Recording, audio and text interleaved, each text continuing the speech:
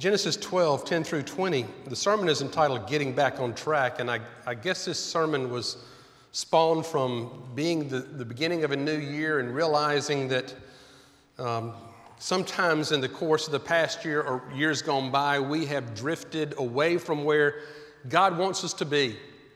And it's an opportunity here at the start to get back on track, to be closer to God, to walk more faithfully with Him.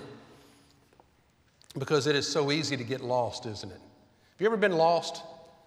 Have you ever not known where you were before the day? Well, even with GPS, you can still be lost because it will take you some strange directions away from common sense. But even before GPS, before the days of maps, getting lost can be a frightening thing. I was reading a story about some friends who were taking a canoe trip in Ontario, and they were heading northward, and it came to a place where they had to get out of the river and portage their canoes about a mile across inland and then to a lake on the other side. Well, about halfway through, the wind had knocked some trees down. They lost their direction. They entered some swampy ground, and they got worried. They became frightened.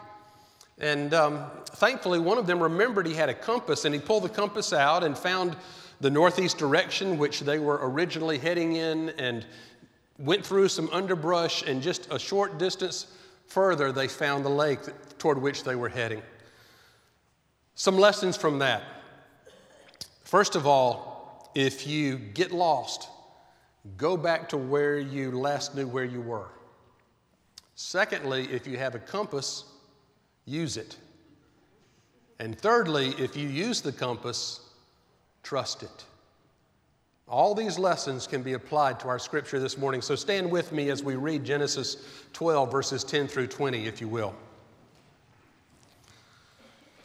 Now there was a famine in the land, so Abram went down to Egypt to sojourn there, for the famine was severe in the land. When he was about to enter Egypt, he said to Sarai, his wife, "I know that you are a woman beautiful to behold, and when the Egyptians see you, they will say, 'This is his wife.' Then they will kill me, but they will let you live. So say you are my sister, that it may go well with me because of you, and that my life may be spared on your account." When Abram entered Egypt, the Egyptians saw that the woman was very beautiful. When the princes of Pharaoh saw her, they praised her to Pharaoh, and the woman was taken into Pharaoh's house, and for her sake he dwelt well with Abram. He had sheep and oxen and he-asses and men servants and maidservants and she-asses and camels. But the Lord afflicted Pharaoh and his house with great plagues because of Sarai, Abram's wife. So Pharaoh called Abram and said, "What is this you have done to me? Why did you not tell me that she was your wife? Why did you say she is my sister, so that I took her for my wife? Now then, here is your wife, take her and be gone." And Pharaoh gave men orders concerning him, and they set him on the way with his wife and all that he had. Bow with me. Father, when we get lost, help us find our way back to you. Some of us are lost today. Some of us are headed down the wrong path, and we need to get back closer to you. And so help us do that, we pray. In Jesus' name, amen. Thank you. Be seated.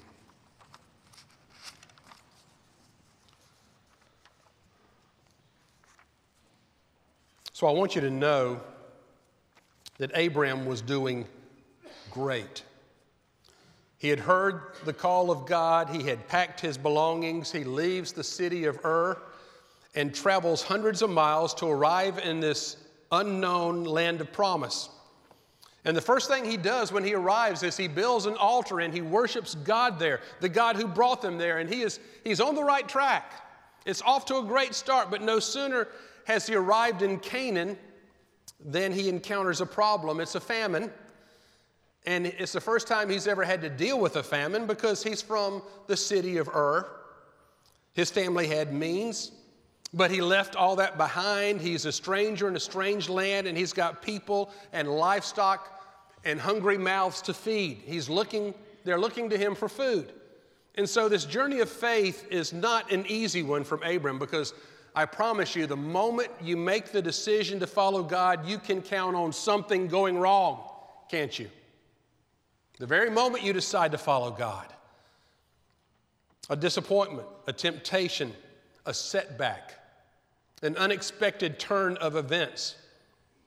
Does God deliberately throw obstacles in our way to make the journey difficult? Of course not. He doesn't have to do that. Life is already hard enough. Things happen, whether you're following God or whether you're not following God. But for some reason, when we start following God, we think everything ought to be smooth. But it's not. And so when bad things do happen, when obstacles are in our path, they become opportunities for us to trust God, to know God, to love God, and to find Him faithful if we are faithful. So God allows these things so we can meet Him in the middle of them, and He can reveal His character to us and help shape ours. He uses all that to prepare us for the future that He's calling us toward. A future of greater faithfulness, a future of greater service, a future of greater opportunities. But we can't get to the greater unless we're faithful in the lesser. And that's what's happening here. There's no indication God sent the famine. But since it did happen, it's the first opportunity Abram had to trust God in this new land to provide for him. But look what he does. Verse 10, there's a famine in the land. So Abram went down to Egypt to sojourn there, for the famine was severe in the land. There's more going on here than just Abram running to the next town to buy groceries. Egypt in the Old Testament always represented a worldly response to a spiritual challenge. Whenever the people of Israel come up against an enemy, they're tempted to form an alliance with Egypt, to rely on Egypt's military strength and economic power instead of the Lord. And it begins here with Abram. Instead of trusting God to provide in the land of Canaan that God had led him to, Abram hightails it down to Egypt. And notice the language here. I think it's more than just literal. Abram went down to Egypt. Anytime you're reading the Bible and somebody goes down somewhere, it's always the wrong direction. You ever notice that? When people get close to God, they go up. They go up to the mountain to worship. They go up to the temple to pray. But they go down up to no good. And we use the same language today. The gambler goes down to the racetrack. The alcoholic goes down to the bar.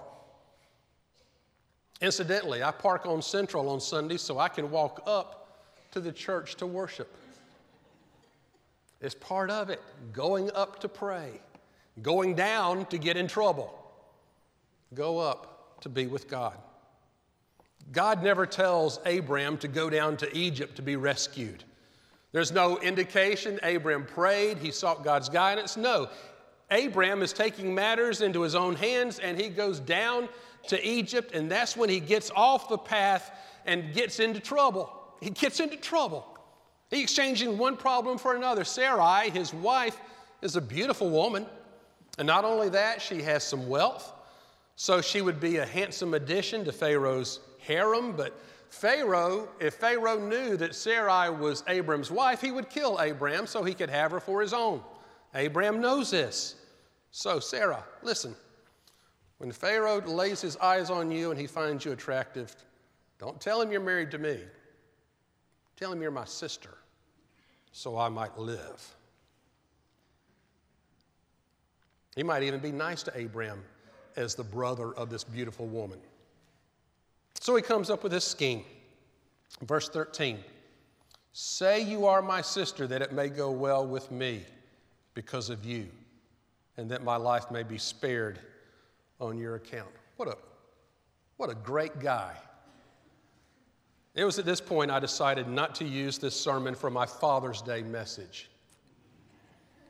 At first, it looks like his plan is working. Pharaoh takes Sarah into his harem. He lets Abram live. In fact, he showers Abram with gifts. But something happens in Pharaoh's household. His people begin to suffer because of Abram's sin. Judgment comes on Pharaoh because he's committing adultery. And people are afflicted with terrible diseases. It says a plague came upon his household. Not to mention the disgrace and the humiliation that Sarai has to endure because of the cowardice of her husband. And when Pharaoh finds out the truth, he calls Abram and says, "What in the world have you done to me?" He rebukes him and he banishes him from the land. How far has Abram gotten off the path from God? Instead of trusting God to provide for him in the land of promise, he goes down to Egypt. Instead of trusting God to protect him, he comes up with this sister act to save his own skin. Have you noticed anything else? How long has it been since Abram built an altar to worship God? Not in Egypt. He's gotten off the right track. So we could ask Abram this question: what in the world are you thinking, Abram? Your journey began so well by faith. You left Ur and you headed out and you didn't know which direction to go in. You built 2 altars. Faith, courage, and obedience have gotten you this far. Now you've turned to deception and manipulation and using people and self-reliance. What are you thinking, Abraham? Look at this mess you have created for yourself, and not only yourself, but your family and your friends and all those around you. Incidentally, it's not the last time Abram gets into trouble. He tries a similar scheme to save himself with King Abimelech with disastrous results. And then on another occasion, he knows that God has promised him descendants, he and Sarah, to have children, but he gets tired of waiting and he takes matters into his own hands through his maidservant Hagar. And through that comes the Muslim nation. So he defines the sin of self-reliance instead of trusting God. And we aren't so different. How many times do we come to some disappointment, some upsetting circumstance, and instead of trusting God and saying, "God, I don't understand what you're doing here, but I'm going to trust you, and I'm going to hang on to you, and I'm going to believe in you." No. What do? We flounder off path and we search our own way, hoping for something better. And it always ends in ruin. We try to take things into our own hands. You know, nobody gets lost all at once. It happens one small step at a time. Nobody says, "I'm going to disobey God and do what I want to do from now on." No, we don't do that. It's just, I'm just going to do this one little thing, and it's not a big deal. It's just a small sin, maybe just a little white lie. Guess what? The next one's a little easier. And the next one's a little bit easier. And we find ourselves venturing further and further down the path toward Egypt. And all the while, God is here saying, "I'm here. Trust me. Try me. Prove me. I will be faithful to you." You need a job, and so you exaggerate on your application a little bit, your qualifications. Then in the interview, you repeat the lies. And then you're deceiving customers. And then you're taking a little money out of the cash register. It just gets easier and easier. You start off worshiping God in church 3 Sundays out of 4. And then 2 Sundays out of 4, and then 1 Sunday out of 4, and then it's been months since you've been in God's house to worship Him. You're feeling lonely one night. There's nobody at home, and so you Google a porn site just this once, just once. Before you know it, you're down in Egypt, and you and everybody around you is in trouble. The Bible says, "All we like sheep have gone astray. Every one of us have turned to his or her own way." And the hymn that we love to sing, number 15, "Come thou fount of every blessing, prone to wonder, Lord, I feel it, prone to leave the God I love." Sometimes it's deliberate, intentional, but most times it happens so subtle it's without us even realizing it. We all have this tendency that we know better for ourselves than God, that we can trust ourselves instead of following God. And it leads to hurt and heartache for us and everyone around us, because when God is telling us to do something, it's because He loves us and wants the best for us. But no, I know what's better, and I'm going to do this. And it's going to end in disaster. In Abraham's case, people were led into sin and afflicted with disease. Sarai was exploited. Abraham left in disgrace, having made himself an enemy and dishonoring the name of his God to the Egyptian people. What about all those servants and livestock that Abraham had? Well, they turned into a financial windfall initially, but it was a kind of wealth that God never intended Abraham to have, because it would cause him nothing but trouble. If you look on in chapter 13, you find out that the land that he and Lot go to cannot sustain all the livestock, and so Abraham and Lot end up dividing and going in opposite directions. And that led to spiritual ruin for Lot and his household. And it's always that way with our wrong choices and our sinful scheming and our thoughts that we know what's best for ourselves. It always leads to hurt and heartache, wasted years, and wounded hearts. But the good news is, it's not too late to come back. Abraham had made a mess of things, but the journey doesn't end in Egypt. Pharaoh kicked him out of Egypt. And look what happens, chapter 13, verse 1. So Abraham went up from Egypt, he and his wife and all that he had, and Lot with him, into the Negeb.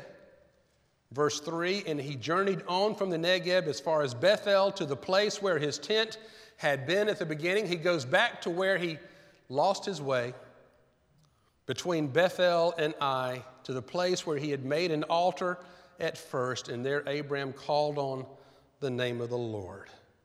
It took him a while, but Abraham went back to where he last knew God, to where he last had worshiped the Lord. Have you ever made a pilgrimage back to the church where you professed your faith and were baptized? The chapel is that way for a lot of folks. The baptistry under the platform, the baptistry here, maybe the church you grew up in, it has a special meaning. And you know when you go back there and you sit on the steps of the altar, you know that's where you met God. And He spoke to you and He's real. And sometimes it's good just to go back to that starting place and put those roots down again. It took Abraham a while, but he made his way back to where he last knew where he was, and he had his beginning. And there he called on the name of the Lord, and we don't know what he said in his prayer, but I bet it was something like, "I'm sorry, God, please forgive me. I've made a mess of things down in Egypt." And the wonderful thing about this story is Abraham hadn't wandered so far away that he couldn't come back, and neither can you or I. There's always a way back to the right path. It's the way of repentance, confessing our sins and receiving God's forgiveness and setting out again on the path that God has for us. 1 John 1:9, if we confess our sins, He is faithful to forgive us our sins and to cleanse us from all unrighteousness. And John also writes these things. He says, "I write these things to you so that you may not sin." But He knows we will. And by His amazing grace, God is willing and able to restore to us the relationship with Him and to set our feet on the path that leads to blessing. It's a narrow path that leads upward to salvation. Abraham made mistakes, and he'll make similar ones again. But don't forget, this is the beginning of a transformation that eventually leads up to Mount Moriah, where Abraham is willing to sacrifice his son, his only son, Isaac, because God is testing him to see, whom do you love the most? Whom do you trust the most? And because of all these things that have happened in Abraham's past, he's able to say, God, I trust you, and I'm going to obey you no matter what. And because of his faith, that amazing faith, God receives him back, and Abraham becomes the father of many nations. With God, failure is never final. No sin is unforgivable. No mistake is unredeemable. And as long as we have life and breath, forgiveness is always offered. So what are the lessons? If you get off the path, go back to where you last knew where you were. Start over. Some of us today need to admit that we've wandered off that path. Maybe you've been off it for a long time. Maybe you're watching by television, and it's been a long time since you worshiped God, since you were in his house, since you gave him your tithe, since you gave him yourself.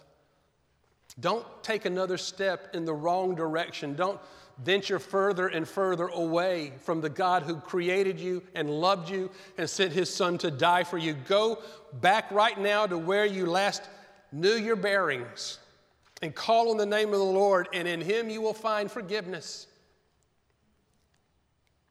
Secondly, when in doubt, pull out a compass, pull out a road map, and that's God's word. Maybe you're getting discouraged. Maybe you're beginning to panic, and you don't think you can find your way out of this mess that you have created. Get out the compass. Don't turn to the left or right and end up lost. Turn to God. And then finally, trust what God says. Trust his call on your life. Trust the path he has given you to take the life he has promised you and wants to bless you with. And he will do it. Do you remember what it was like to bathe a toddler in the sink or bathtub? Washing their hair is always the hardest part. Neck down is easy. But washing their hair, you shampoo the hair, and then they tilt their head forward, and the shampoo runs down their face, into their eyes, and it burns, and it starts stinging, and they're upset. So what do? Tilt your head back. Trust me. Tilt your head back. Let the water run off the back of your head, and it won't get in your eyes. So you shampoo, and what do? They tilt their head forward again, and the water runs down their face into their eyes. That's what God wants us to do. There's so many passages in the Bible where it says, "Lift up your heads, O ye gates, and the King of glory will come in." But what do? We don't trust God. We tilt our head downward, and we suffer, and we hurt, and there's pain. And God is saying, just trust me and look up into my face, and it's going to be okay. But you got to trust me, and I will take care of you, and I will provide for you, and I will meet your needs. God is willing to do that wherever you are, whatever path you have taken. Subtly, gradually, one small step at a time, down toward Egypt, away from God, up toward him to worship. It's not too late, and he's ready to receive you in this new year. Let's bow together. Father, as we are on the dawn of a 2018, there have been mistakes, bad mistakes in the past. We pray, Lord, you help us learn from them, forgive us. Maybe it's been a while since we've been in church to worship, but this new year we're trying to do better.